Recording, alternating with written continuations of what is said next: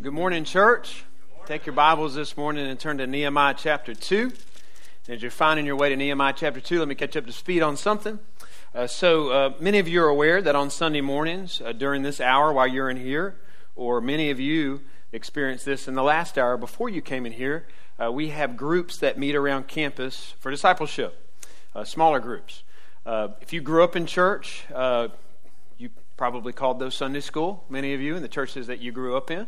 A number of years ago, the church here, Schindler Drive, changed the name on paper at least to small groups. All right, so if you looked on our website or have seen anything published in the last few years or several years, it would have said small group. Now, some people still called it Sunday school. Some people called it small group. Some people called it both, like me at times, and that can get a little confusing to people if they're new to the church, especially if they're new to church. Right, some people are calling this small group, some people are calling this Sunday school. What is this? Right, so we need to agree on a name. All right, so do we go with Sunday school? Do we go with small group? What I'm laying before you as your pastor this morning is that we go with a new name altogether. All right, so what we're going to call our groups moving forward that meet here on Sunday mornings that I feel like captures better than those other two names, really, what we're all about is this name right here. So this will be the name of the groups, Bible Connect groups.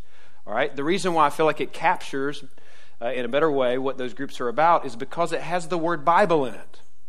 All right. In those groups, it's all about studying the Bible, but it's also about connecting. All right. And you were here for our Vision series. The second part of that, after gathering, was the word connect.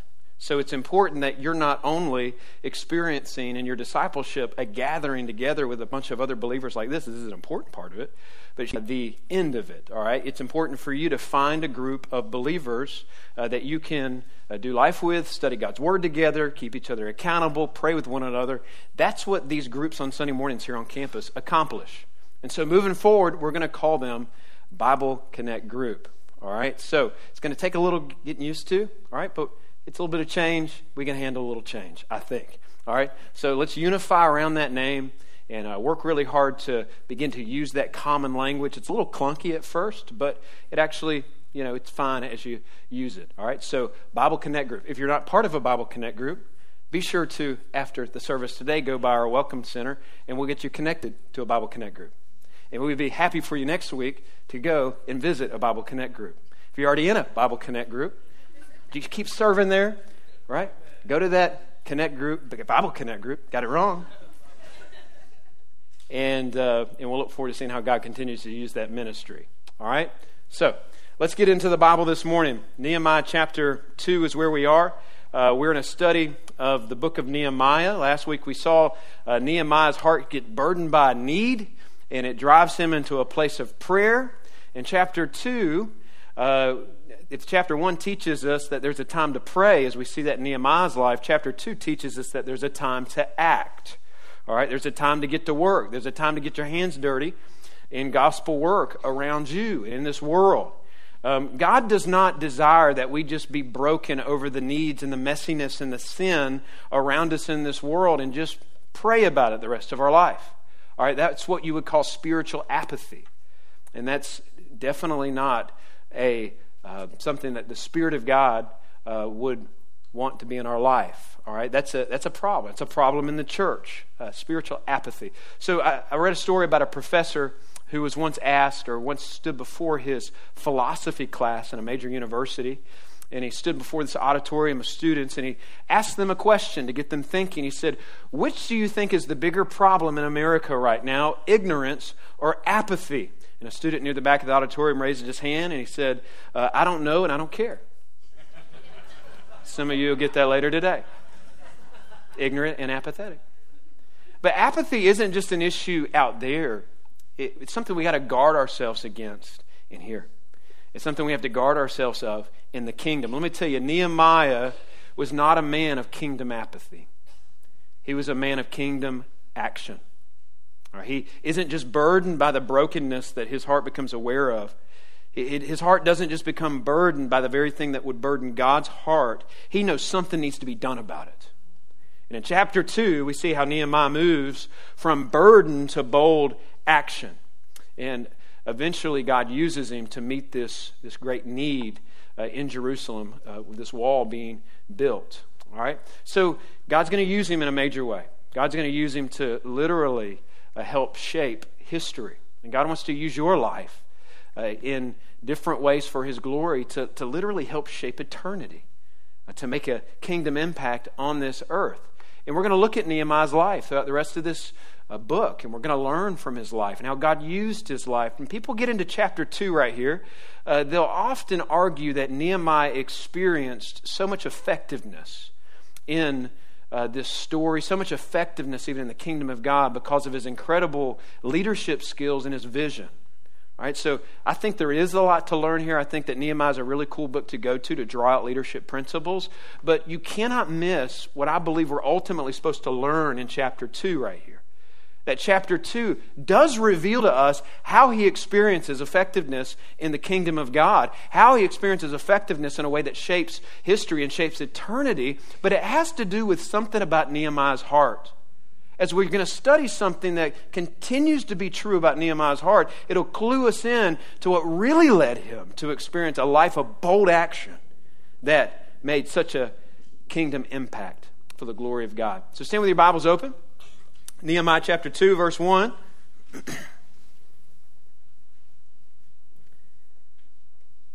In the month of Nisan, in the 20th year of the king of Artaxerxes, when wine was before him, he took up the wine and gave it to the king. Now I had been sad in his presence. The king said to me, "Why is your face sad, seeing you are not sick? This is nothing but sadness of heart." Then I was very much afraid. I said to the king, "Let the king live forever. Why should not my face be sad when the city, the place of my father's graves, lies in ruins, and its gates have been destroyed by fire?" Then the king said to me, "What are you requesting?" So I prayed to the God of heaven, and I said to the king, "If it pleases the king, and if your servant has found favor in your sight, that you send me to Judah, to the city of my father's graves, that I may rebuild it." And the king said to me, the queen sitting beside him, just a fun little fact, some scholars believe that's Esther, "How long will you be gone? And when will you return?" So it pleased the king to send me when I had given him a time. Would you have a seat as I pray? Father, we thank you for another opportunity, a privilege, an honor, a blessing it is to come together with our brothers and sisters in Christ and get into this study, get into your word. Lord, your word, as John 17:17 says, as Jesus says, is your truth. Jesus also tells us there that we're sanctified by your truth. And so, Lord, we pray that you would do just that in our life today. As we get into your word, as we study it, that you'd sanctify us by it, that you shape us by it, that you teach us by it, that you work on us by it, that you build us up by it. And Lord, that you would help us to put ourselves underneath it with a heart that's humble and teachable and shapeable for your glory. And we ask these things in Jesus' name. Amen. Real quick review in Nehemiah chapter 1. It's the year 445 BC. We find Nehemiah, Israelite, who's serving as a cupbearer to the king, which is like a poison-controlled taste tester server to the Persian king, Artaxerxes. So he's in Persia. He's living in the king's castle as the cupbearer. And he gets word, his brother comes into town, who's traveled a long way from Jerusalem, and he gives him a report about the state of Jerusalem, and it's not good. His home, Nehemiah's home, where his people are at, where it's supposed to be the promised land. It should be a place that is not in the ruins that it currently is in, and it breaks his heart. And for 4 months he prays about it, and then finally he's ready to do something about it. All right, it's time to move from burden to bold action. And I want you to know this out of the gate today, that God continues to do the same thing in the midst of his people in any given generation. Prompts you to do something. What is God prompting you already to do in this series? What is God prompting to do in your life? Maybe it's showing you a need in somebody's life. Maybe he's stirring in you about an opportunity to serve in his church. Maybe He's giving you a specific burden about a person, about a place, or even something in your own life. For some of you, you've even the last 2 weeks, or maybe here recently, there's a burden in your life about the state of your marriage. Your marriage needs to experience restoration. Your marriage needs to be rebuilt. He may be pressing in on you about issues of bitterness or unforgiveness in a relationship, maybe with a spouse, maybe with someone else. He may be prompting you through this series to be obedient in the area of generosity, not just in the funding of the mission of your local church, but also with your time, with your talent. Maybe He's prompting you in your life, in your family's life, to adopt an orphan, to press in towards foster care, to foster a child, whatever that looks like. God, listen, if you are a Christ follower, God is going to burden your heart about some stuff. You say, well, that's not really happening in my life. I'm seeing the way that God's burdening Nehemiah, and it's compelling him to go do something about this, and he's burdened, and now he wants to move towards bold action. I want a Nehemiah moment. I want my heart to be burdened like Nehemiah's heart was burdened. Well, in order for that to happen, you've got to start to see the world like Nehemiah sees the world. You know why Nehemiah is used so greatly for the glory of God? It's because Nehemiah understands that following God is about him stepping into God's story, not God stepping into his story. Often people approach Christianity like, I got my dreams, I got my goals, I got my aspirations, I got my plans, and I'm kind of here just to kind of, invite God to come into my world and to bless my plans and to bless what I've kind of mapped out for my life. And that's not biblical Christianity. If you're a Christian, by the grace of God, you've been brought into a much bigger story than your story. You've been brought into God's story. And there's work that God's already doing in this world. There's work that God was doing before you ever showed up in this world. And there's work that He's going to continue to do when you leave this world if Jesus doesn't come back before you do. He's at work right now up and down the streets of Jacksonville. He's at work up and down the streets of this community, fulfilling His redemptive purposes. And what He's done is He saved you and invited you to step into that and join Him. And when that clicks, I'm telling you, it'll change the way you see the world. It'll change the way you see your family. It'll change the way you see your coworkers. It'll change the way you see this city. It'll change the way you see the world, because now you're in His story. His mission is now your mission. And here's the way you can kind of think about it, all right? What if Jesus was walking up and down the streets of this community? What if Jesus was walking up and down the streets of Jacksonville? What if Jesus was walking up and down the hallways of your workplace? What if Jesus was walking the hallways of your home? What if Jesus was walking around the hallways of your heart? What would break His heart? How would He move towards those needs? How would He move towards the people who are lost in sin? How would He move towards the people who are living in the ruins of brokenness because of sin? How would He seek to meet those needs? That, however you would answer that, based on what we see about Jesus in His Word. Based upon what we read about Jesus in the Gospels, as Christians, that's how we're called to think. That's how we're called to see the world. That's how we're called to engage the world. We've been brought into His story, not Him into our story. And when that clicks, you'll begin to have a heart that's burdened by the things that burden Christ. You'll begin to have a heart that's burdened by the things that burden God's heart. Your eyes, I promise, will start to be open to needs around you. Things that you need to pray about, and the things that God has positioned you to do something about. The question is how will you respond? When we know that God's prompting us to obey in a different area of our life, to move, to get to work, how do we respond? And this is where it's tricky, because none of us really usually give God just a flat out no. All right, we get creative. We dance around and hyper-spiritualize our answer, hyper-spiritualize our no. Like, listen, now maybe not be a good time, maybe this isn't the season of my life for me to really be obedient, to step forward in the area that I feel God prompting me in. Right? I'm not ready right now. I need to read another book. In order for me to be ready, I need to get prepared. I need to get equipped. I'm too busy. I'm too messy. I'm too old. I'm too young. And this is really what we end up saying, and how we end those conversations with God is, God, you're welcome to do that thing that you're wanting to do. I would just maybe invite you to do that to somebody else. That's how naturally we tend to respond when we're prompted to not just pray about a need, but to move beyond it and to do something about it. How do we move from that place of apathy to a place of action? How do we move from that place of disobedience to a place where we, like Nehemiah, put our yes on the table? No matter what's on the line, I'm putting my yes on the table. We're going to see two things that need to be true about your life. Two things that need to be true about your heart. And the first one is going to reach back a little bit into chapter 1. But it's this. It's going to take dependence on God. Continued dependence on God. We see that Nehemiah is dependent on God. We saw this in chapter 1. He doesn't get the burden in chapter 1. He doesn't hear about the need of this wall needing to be built and the people of God needing to be protected in order to preserve the people of God so that 500 years later the Messiah could come from the people of God. Right? He doesn't hear about that burden and get excited and run off to Jerusalem to try to roll his sleeves up and try to do it on his own. I know how to do it. I'm going to lean on my own personality, my own charisma, my own skill set, my own leadership giftings. No, he sees the need and then sees and knows exactly where he needs to go. And that's in a humble posture of prayer before God. But once he's ready to act, and this is what I want you to see, because he spends the timestamp at the top of chapter 1 and chapter 2 with those 2 months that are listed there. Nisan, and this one, Kislev, in the first chapter at the beginning, shows you that there's a 4-month period of time that he's spending in prayer. So he's depending on God. But what I want you to see is now that he's ready to act, we need to see that his posture of prayer and leaning on God doesn't discontinue once he begins to act.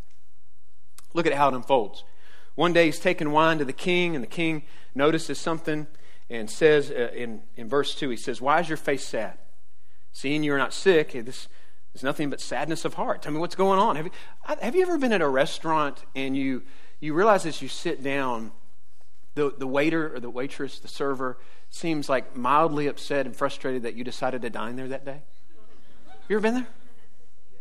It can kind of kill the mood, right? Now, my wife, who often the Holy Spirit uses to kind of help me think in a more godly way, will in those moments say, hey, maybe it's a bad day. Maybe, hey, let's try to just extend to her a little something called grace, right? That God gives us, right? We just learned about that at church. Maybe we can put that in practice here. I'm like, you're right. I just don't want to feel like I have to apologize to get a refill, right? But you're right. You're right. Nobody ever had that moment? All y'all had perfect servers. God bless you.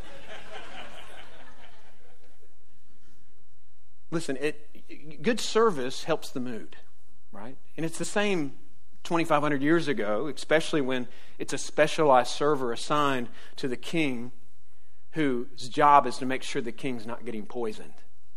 Like your job is to go in, these ancient kings, it was a little bit of a stressful job because you were constantly worried you were going to get killed and assassinated. And so you need a cupbearer who's going to come in and not only test your food, but also put you in a good mood. You want to see a smile on the face of your cupbearer. You don't want to be eating your bologna sandwich and looking at his face going, why are you looking like that at me? And so that's Nehemiah's role. Well, after 4 months of praying and faithfully working and serving as king, one day, it's this, the burden that's been weighing on him that he's been praying about, aware of, longing to do something about, that burden showed up on his face. The king notices and he says, why are you sad? What's going on? And this is a critical moment. All right, this is a critical moment in Nehemiah's life because Nehemiah's got to give it a response. He's going to give a response right here. And once the cat's out of the bag, there's a dozen different ways that this could go wrong. More than that. Right? The king could, as Nehemiah presents the need and presents the problem and presents what he wants to do. This king could interpret this as a threat. He could interpret it as ungratefulness, like, you ungrateful little servant. Wait a second, you're going to come to me after how good Persia's been. We let you live in a castle here, you get to eat at the king's table, and now you're telling me you're wanting to go off and rebuild a wall of what could potentially be an enemy nation? And to also think that you've been behind the scenes, you've heard all of our Persian government talk, you know where our treasury's at, you may leave here. You think I'm going to let you outside of that door? How do I know you're not going to sell all the secrets that we have to enemy nations? How dare you, Nehemiah, come in here with a frown on your face after how good I've been to you? How about this? How about I take you out in the courtyard and I wipe the smile off your face once and for all? And under a Persian pagan government, the way it was written, a pagan king like this had the right to do that. There's a lot on the line right here. This is a huge moment. And this shows us that being bold doesn't mean being unwise. Because look at the beginning of verse 3. Look at his response. He says, let the king live forever. In other words, before I ask you what I'm going to ask you, long live the king. He's buttering him up. And I think it's sincere. I think you see some of Daniel right here in Nehemiah. I think he even though he's a pagan boss, I think he loved his boss. I think he prayed for his boss. Nehemiah is saying, hey, before you're tempted to question my motives, I just want you to know, hey, I'm with you, Artaxerxes. I'm an Artaxerxes fan. I've been loyal to you, and I love you, and I'm behind you. And I want you to live a long life of blessing. Long live the king. And he explains after that, goes into detail about the problem. He says, here's my problem. And it's not with you. It's not with my king. It's not with my job. It's not with anything in the palace that I'm living in. I'm burdened that the place where my ancestors are buried is in ruins. I'm burdened that the city of Jerusalem is vulnerable to attack. And that is something that would have tugged the heart of that Persian king. Because in that Persian culture, they had this high place of honor for burial sites of their ancestors. So scholars believe that this is what God used to kind of grab Artaxerxes' heart. Verse 4, it does grab his heart. It says, then the king said to me, well, what are you requesting? What do you want? And this is the big gulp moment, right? Because he's stepping into action right here. He's getting off the sideline. He's getting into the game. This is a scary moment. But in this moment, a very intense moment, a very scary moment, a moment where it says, he admits there, I was scared. Look at the next move in the life of Nehemiah right here, before the big ask. Into verse 4, he said, so I prayed to the God of heaven. So I prayed to the God of heaven. As he moves ahead with a whole lot on the line, we're going to see Nehemiah throughout this entire story maintain this blessable, humble posture before the Lord. He doesn't bust out the PowerPoint presentation. I know nobody uses PowerPoint anymore. He doesn't lean on his charm or his charisma. In this moment, where does he go? He goes to God. He models for us over and over and over again what we see in Christ's life modeled for us perfectly there, and that's communion with God.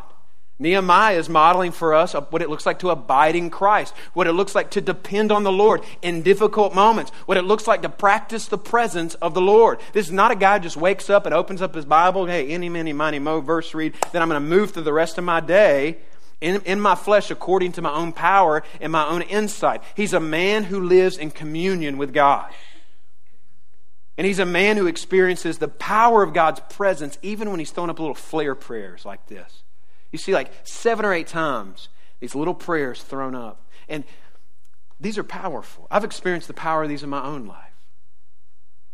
I was called into ministry at the age of 18 and just dropped all my plans to go into fire school after high school. And I dropped all that and felt the Lord calling me into ministry. And I had no idea what I was doing. You say, well, weren't you raised in a pastor's home? Well, yeah, but that doesn't really help when you're not really spiritually paying attention to things. I ran from God. And when you are in ministry and behind the scenes of ministry, boy, I'm telling you, when you put your yes on the table for ministry, it's almost like marriage. You literally have no idea what you're getting into, right? Some of you are laughing because you know exactly what I'm talking about. I just thought it was going to be fun. I thought she was just going to do my laundry every day and bring me my lunch and watch baseball with me every night. Yeah. I say that, listen, I compare marriage with ministry there because being in ministry is similar in that it may not be what you expected, but there's a lot of joy that you experience. So much joy that you experience. So I went off to school and I studied for ministry, and I can't tell you the privilege that I felt, the privilege of being in ministry, the blessings of getting to do what I get to do, seeing Jesus work in people's life. It's been an amazing thing. But let me tell you, it also entails stepping into some really difficult moments at times. It also entails stepping into some really dark rooms at times. And yes, I went to Bible college, and yes, I've read a bunch of pastoral care books, but I'm telling you, when you walk into a room where there's two teenage boys in tears because their dad just suddenly died in a car accident the entire family was in, and he was a good dad, he was a faithful dad, he was a godly dad, me as a young pastor, I'm standing outside that room going, begging God to help me. Lord Jesus, will you be near? God, would you restrain my lips? Help me to speak life. Help me to comfort. Help me, because I feel entirely inadequate to be walking into this situation right now. And in those moments, it's amazing how just those little flare prayers, how the power of God's presence will show up and will minister to you and will carry you through. And this week, I want to encourage you to intentionally practice the presence of God. When life feels overwhelming, when life feels scary, you can practice this even sitting in your chair this morning, because some of you are in the middle of it. When you face those moments in your marriage this week, and you know you got to go into that house, and you know it's a critical moment, and you know you're not walking in step with one another, you know you're not in unity, it's sitting in your car, communing with God, going, God, I need your help. I need you to control my mouth. I need you to show me your grace, to give me patience. When you blow it, when you fall on your face this week, when you wander away from God in that moment, flare prayer. You may be in a place where you can't get alone with God. God, forgive me. That's not who I am. That's not who you saved me to be. Forgive me. I confess my sin. Forgive me. I know you haven't left me. I know you're still there. Forgive me. Nehemiah is practicing the presence of God. He's communing with God right here in the presence of Artaxerxes. He's saying, God, I know you're there. Please change this king's heart. Who knows what he's praying? Please don't let it be off with my head. But what we see in Nehemiah is Nehemiah knows he's not self-sufficient. He's not trusting ultimately on his persuasiveness. He's not trusting on some little speech he's prepared. He's not leaning on his charisma. He's trusting in and he's depending on God. And he lifts up this prayer, and God meets Nehemiah in that moment. What a gift that is. Rejoice in that gift this morning. That you don't have to wait till the end of life to get God. He gives you himself right now. He hears. He listens. He's actively involved in your life. His Spirit is inside of you. We pray, he hears. God moves. Church, we cannot forget that we are dependent people. When we do, we get in trouble. Often, listen, some of you here this morning, you want God to work in a situation in your life. We want God to move. We want God to change the world, change our circumstances, change a relationship. But yet we're too prideful often to get low and to say, God, would you do it? Would you do the work that only you can do? Would you be in that posture this week of dependence? Number 2, what moves us from burden to bold action? It's also going to involve confidence in God. We see that Nehemiah is confident in God. So the bold action that we see in Nehemiah is not because he's confident in his plan, as we'll see right here. It's because he's confident in God. And that goes hand in hand with dependence on God, right? When you're depending on God in prayer, it leads to you being more confident in God and his character and his truth and his promises, which leads to you taking more bold kingdom action in your life. Because these are some incredible, big asks that he's laying out before Artaxerxes in this conversation. Huge. And we need to recognize and think about, where is that bold action bubbling up out of? Right? Here's what it is. It's because Nehemiah is somebody that just wasn't saying some stuff about God in chapter 1. He believed it. He believes, he's confident about what he said about God in chapter 1, that God is a great and awesome God. He believes that God is keeping his covenant and his steadfast love with his people. He's a man who knows God's word. He knows redemptive history. He knows where God stands with his people. He understands that God's made promises that he intends to keep. And he's operating with confidence in the good character and promises of God. He's looking to God, believing that. That's the only way, that's the only explanation to this kind of boldness. Because think about it.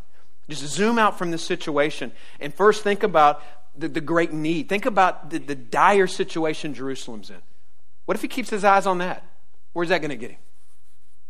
People need a leader to unify them. They're completely spiritually in disarray. They need resources. They need lumber, a bunch of stuff they don't have the ability to get, the finances to get. The needs in Jerusalem are vast. Then you got a pagan king right here, right? What economic and political interest does he have in rebuilding a wall? And then you got, what does Nehemiah bring to the table? What good can he do in a project like this? He's a cupbearer. He's not a carpenter, much less a project manager. So Nehemiah is completely aware that the need is great. He knows that he's inadequate to help in any way. He knows the resources are lacking. But he also knows if he fixates on his own capacity, if he fixates on the greatness of this need, it is going to swallow him up with discouragement. It's going to overwhelm him. It's going to fill his heart with anxiety. If he looks at himself too much, if he looks at the state of Jerusalem too much, he's going to get discouraged. You know what that leaves him with the choice of? If you can't look to Jerusalem, if it's in it's in a dire state. If I can't look at it myself because I got inadequate abilities, if I can't look to the king and put my hope in him because who knows what he's going to do, where am I left? Where do I put my hope in? Where's the only place I can put my hope and confidence in? Anybody? God. All right, we got one Spirit-filled Christian here today. All you were thinking it, right? It's God. Some of you this morning are in a storm of life. Some of you this morning are not only in a storm of life, but you're swallowed up in a storm of discouragement, of anxiousness. And often when that happens, what's happened is you've become fixated way too much on the greatness of the need and your inability to fix it, and that leads to discouragement. That leads to being swallowed up in anxiousness. That leads to you being frozen in your faith. And what you need to do this morning is you need to wake up and realize you don't have the power to speak into that storm and calm it. You don't have the power to speak into the ruins of whatever situation it is in your life that burdens your heart and to bring life and restoration to it. You need to place your hope and your confidence in the one who can. You need to put that back into the hands of God this morning. So Nehemiah's eyes aren't on himself, not on the seemingly hopelessness of the whole situation. He's focused on God. And that's why he steps forward in bold action and gets bold before the king. In the boldness, it spills out. It says, and I answered the king, if it pleases the king, and if your servant has found favor in his sight, let him send me to the city in Judah where my ancestors are buried so that I can rebuild it. There it is. Right, that's a big ask. It's like brace for impact. And look at the king's response. It says, and the king said to me, the queen sitting beside me, beside him, how long will you be gone? And when will you return? So it pleased the king to send me when I had given him a time. Now, notice the initial concern of the king. It's not, what are you up to? Hold on a second. That sounds sketchy. It's like, when are you going to be back? You know what that tells us? That tells us that he appreciates the work ethic of Nehemiah. We could preach a whole sermon there about how we're called to live up underneath a Christian work ethic. That you should be a blessing to your workplace. You live in a secular workplace, that's a great place for you to shine the light of the gospel in the way you're devoted to that work, in the way you show up on time, in the way you finish assignments, in the way you bring a certain kind of energy to that office that reflects the character of Christ. You know, Nehemiah goes to his boss, and his boss is like, man, I don't want to see you. When are you going to be back? You can go do that. How many of us would go to our boss and say, hey, I want to go on a year-long mission trip? And the boss is like, well, I've been kind of waiting for you to quit for 3 years. See you later. No, may we be a people that go to a boss like that and they go, man, we hate to lose you. I understand you got to go, but we want you to know you're going to leave a void behind here. Teaches us something about a Christian work ethic there. Nehemiah continues in verse 7, and I said to the king, if it pleases the king, let the letters be given to the governors of the province beyond the river, that they may let me pass through it until I come to Judah, and in a letter to Asaph, the keeper of the king's forest, that he may give me timber to make beams for the gates of the fortress of the temple, and for the wall of the city, and for the house that I shall occupy. All right, so before we get to how big and bold that is, just, hey, there's a little note there about how it's important to notice that he's not just a prayer, he's a planner. He's prepared. And those two things are not at odds, praying and planning, right? Some of us, maybe it usually tends to work out this way. Those of us who are really good at planning and organizing, and we've always got a list to do, and you rest good when you can get a list done, but you never really rest because there's always another list you're working on. Those type of people who become very organized tend to be people that they find it difficult to experience intimacy in their relationship with God. And then people who often will, find a lot of time to get intimate with the Lord, and they have a passion for Jesus. And there's a closeness in that fellowship. Often they struggle on the organizational side. Warren Wiersbe has a great beatitude that he made up himself that says, "Blessed are the balanced." You can be both. We should see that preparing and planning and being organized and praying are all spiritual things that honor God. For the last 4 months, what we see is that he hasn't just been on his knees praying. He's been at his desk planning. He's prepared for this moment, which is really good, because if he's not prepared in this moment, that could have gone bad for him, right? He's had a big ask. He's laid it out there. Yes, I'll do it. What's your plan, Nehemiah? Oh, I honestly didn't think you'd say yes. Let me go get my plans together. No, hold on a second. You're not prepared. Go back and fix me a bologna sandwich. But he's prepared. And these are bold requests that he lays out before him. He has a purpose, a time frame. He has paperwork. He has all these needs listed out. He even asked for a house. Isn't that interesting? He's like, "Hey, King Artie, listen, I know, since you're considering letting me go, and since you're letting me go, would you also give me a passport? It's going to be difficult to travel the distance between Iraq and Jerusalem through all of those forests with all the different Persian guards who could take my life. So if you could just give me the authority along the way, that would be great. And if you could also, I know this might be another big ask, but could you give me a credit card? And could just the Persian government just fund this whole project? So along the way, we can pick up the supplies that we're going to need. That would be great. And while you're writing checks, could you also maybe just write a check that I want to build a little house there while I'm there, while I'm managing this project?" It's a bold ask. And there should be like a lot of reasons that the answers to all those questions should be no. No, no, no, no, no. Fix me a sandwich. But he says yes.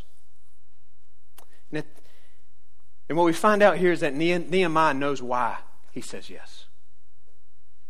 And it's at the end of verse 8. He says, "For the good hand of my God was upon me."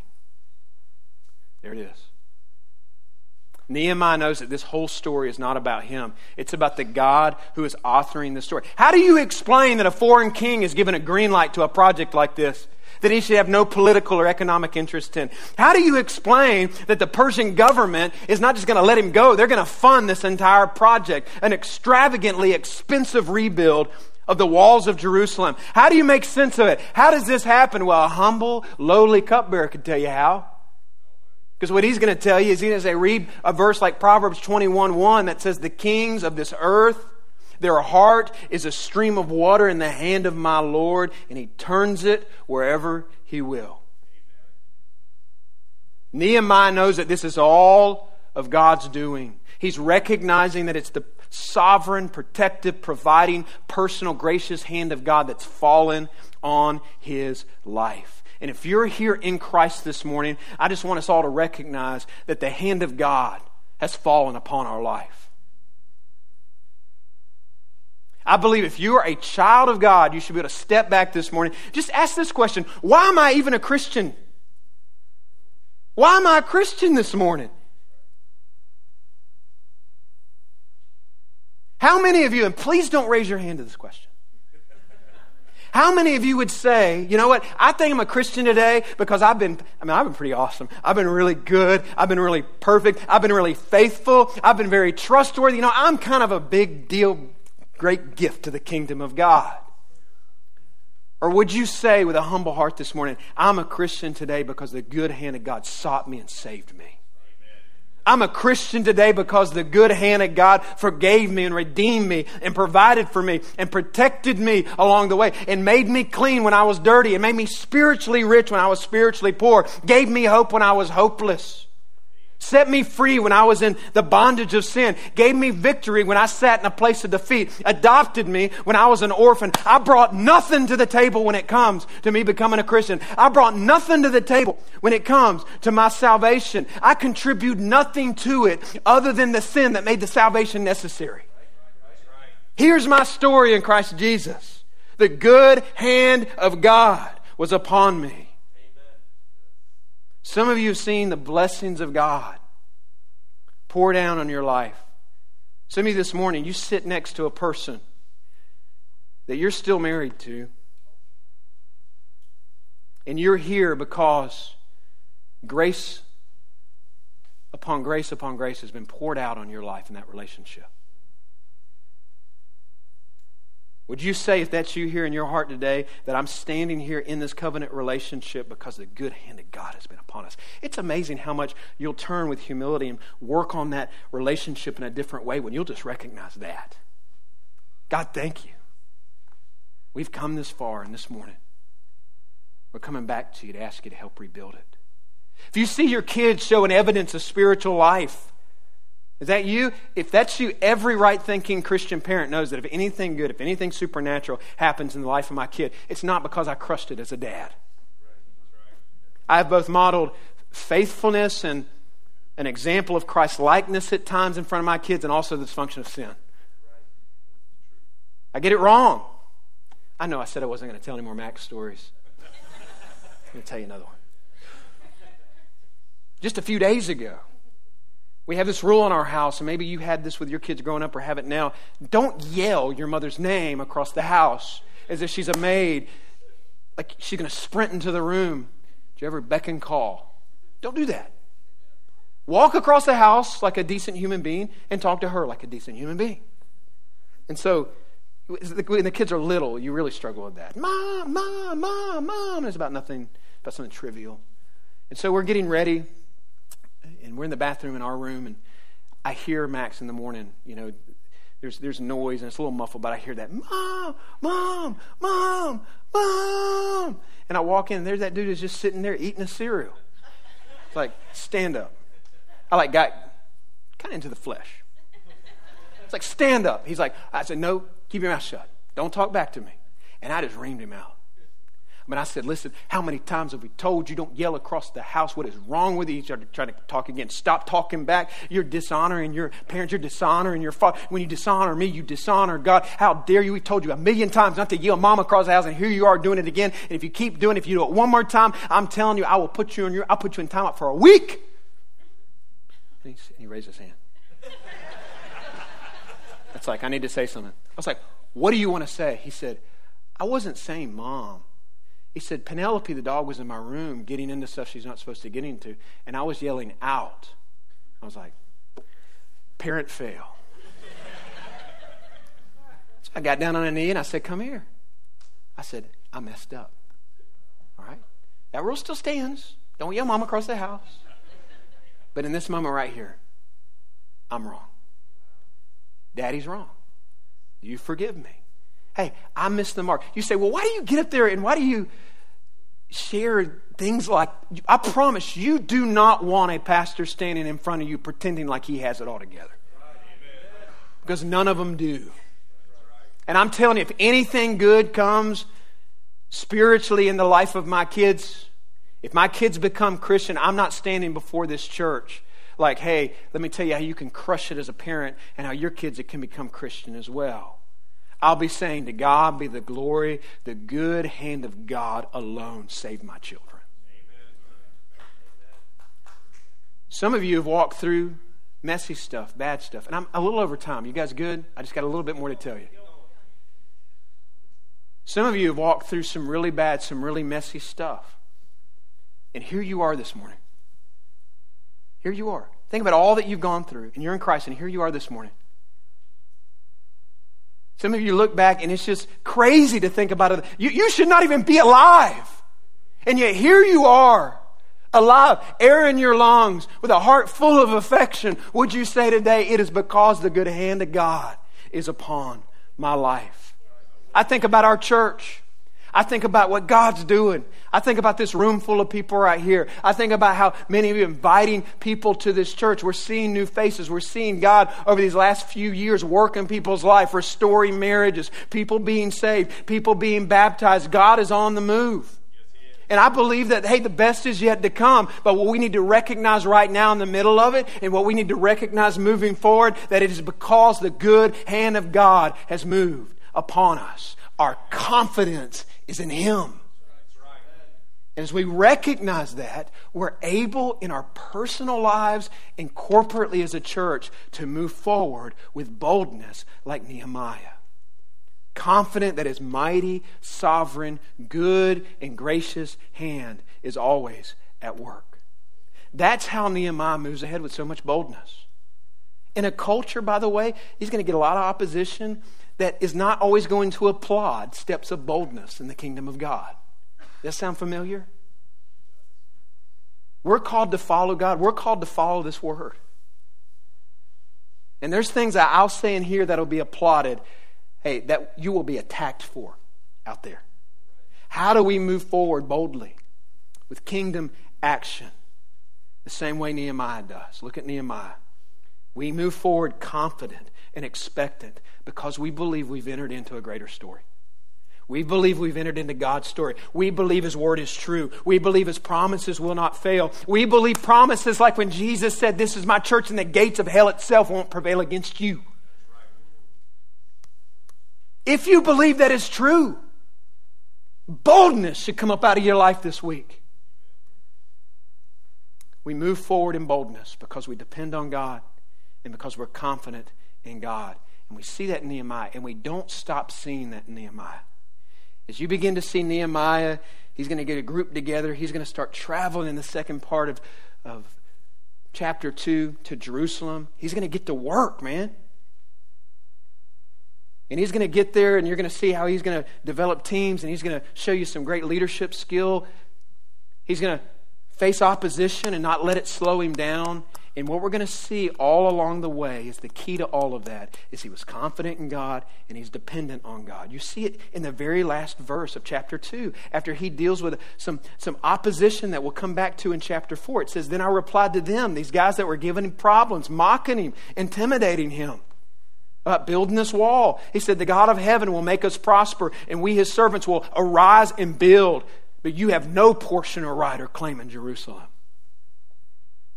The key to his boldness through the rest of this story is he's a man who keeps turning his attention heavenward. He keeps depending on God. He keeps placing his confidence and his hope in God. And that is how he prospers. And that's what we need to do. Hey, what's burdening your heart this morning? What needs to be rebuilt in your life? What do you feel like God's calling you to do? Maybe it's something that just feels too big, impossible. Maybe it's a situation that just feels, it's just in too much, it's just the ruins, it's just too far gone to be rebuilt. Maybe you're asking questions, how do I move forward? How do I get to work? How do I take steps of bold action? How do I live a life that shapes eternity? I tell you, let's keep it simple. You depend on God and you remain confident in God.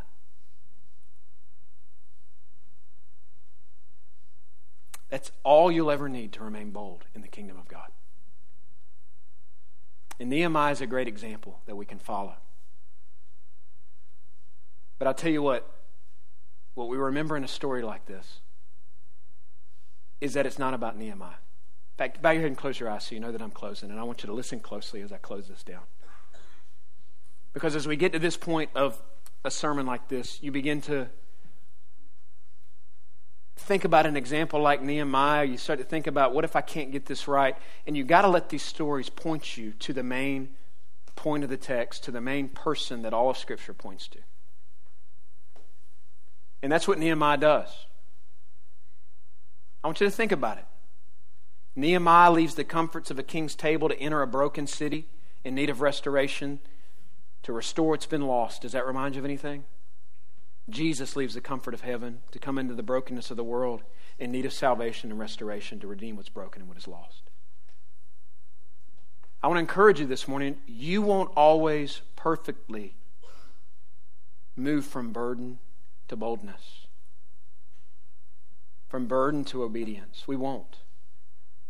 But the good news as we fix our eyes on the cross this morning is that we serve a Savior who had a burden for us, saw us in our need, and is perfectly moved into perfect, bold obedience to the law and to the Father, and completed a perfect work on the cross in our place, that we would be made right with God.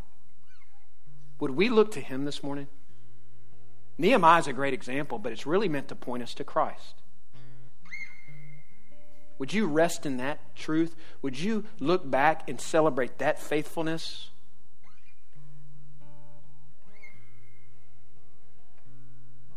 Would we look to Jesus? Would we receive His grace and ask Him for fresh faith and the power to say yes to the things of God that He's invited us into? I'm going to trust that the Holy Spirit is showing you how you need to respond this morning. No matter what you're going through, no matter what needs to be rebuilt, no matter what needs to be restored, no matter what the burden is, no matter what the calling is, the answer this morning is for your heart to experience two things, and that's dependence on God and confidence on God. So I pray that would happen. I'll be down front if you need someone to pray with you, if you need to be saved, if you need to join our church, if you need to be baptized. I'll be ready to talk to you down front. I'm going to trust that the Holy Spirit's showing those of you who know Christ how you need to respond this morning.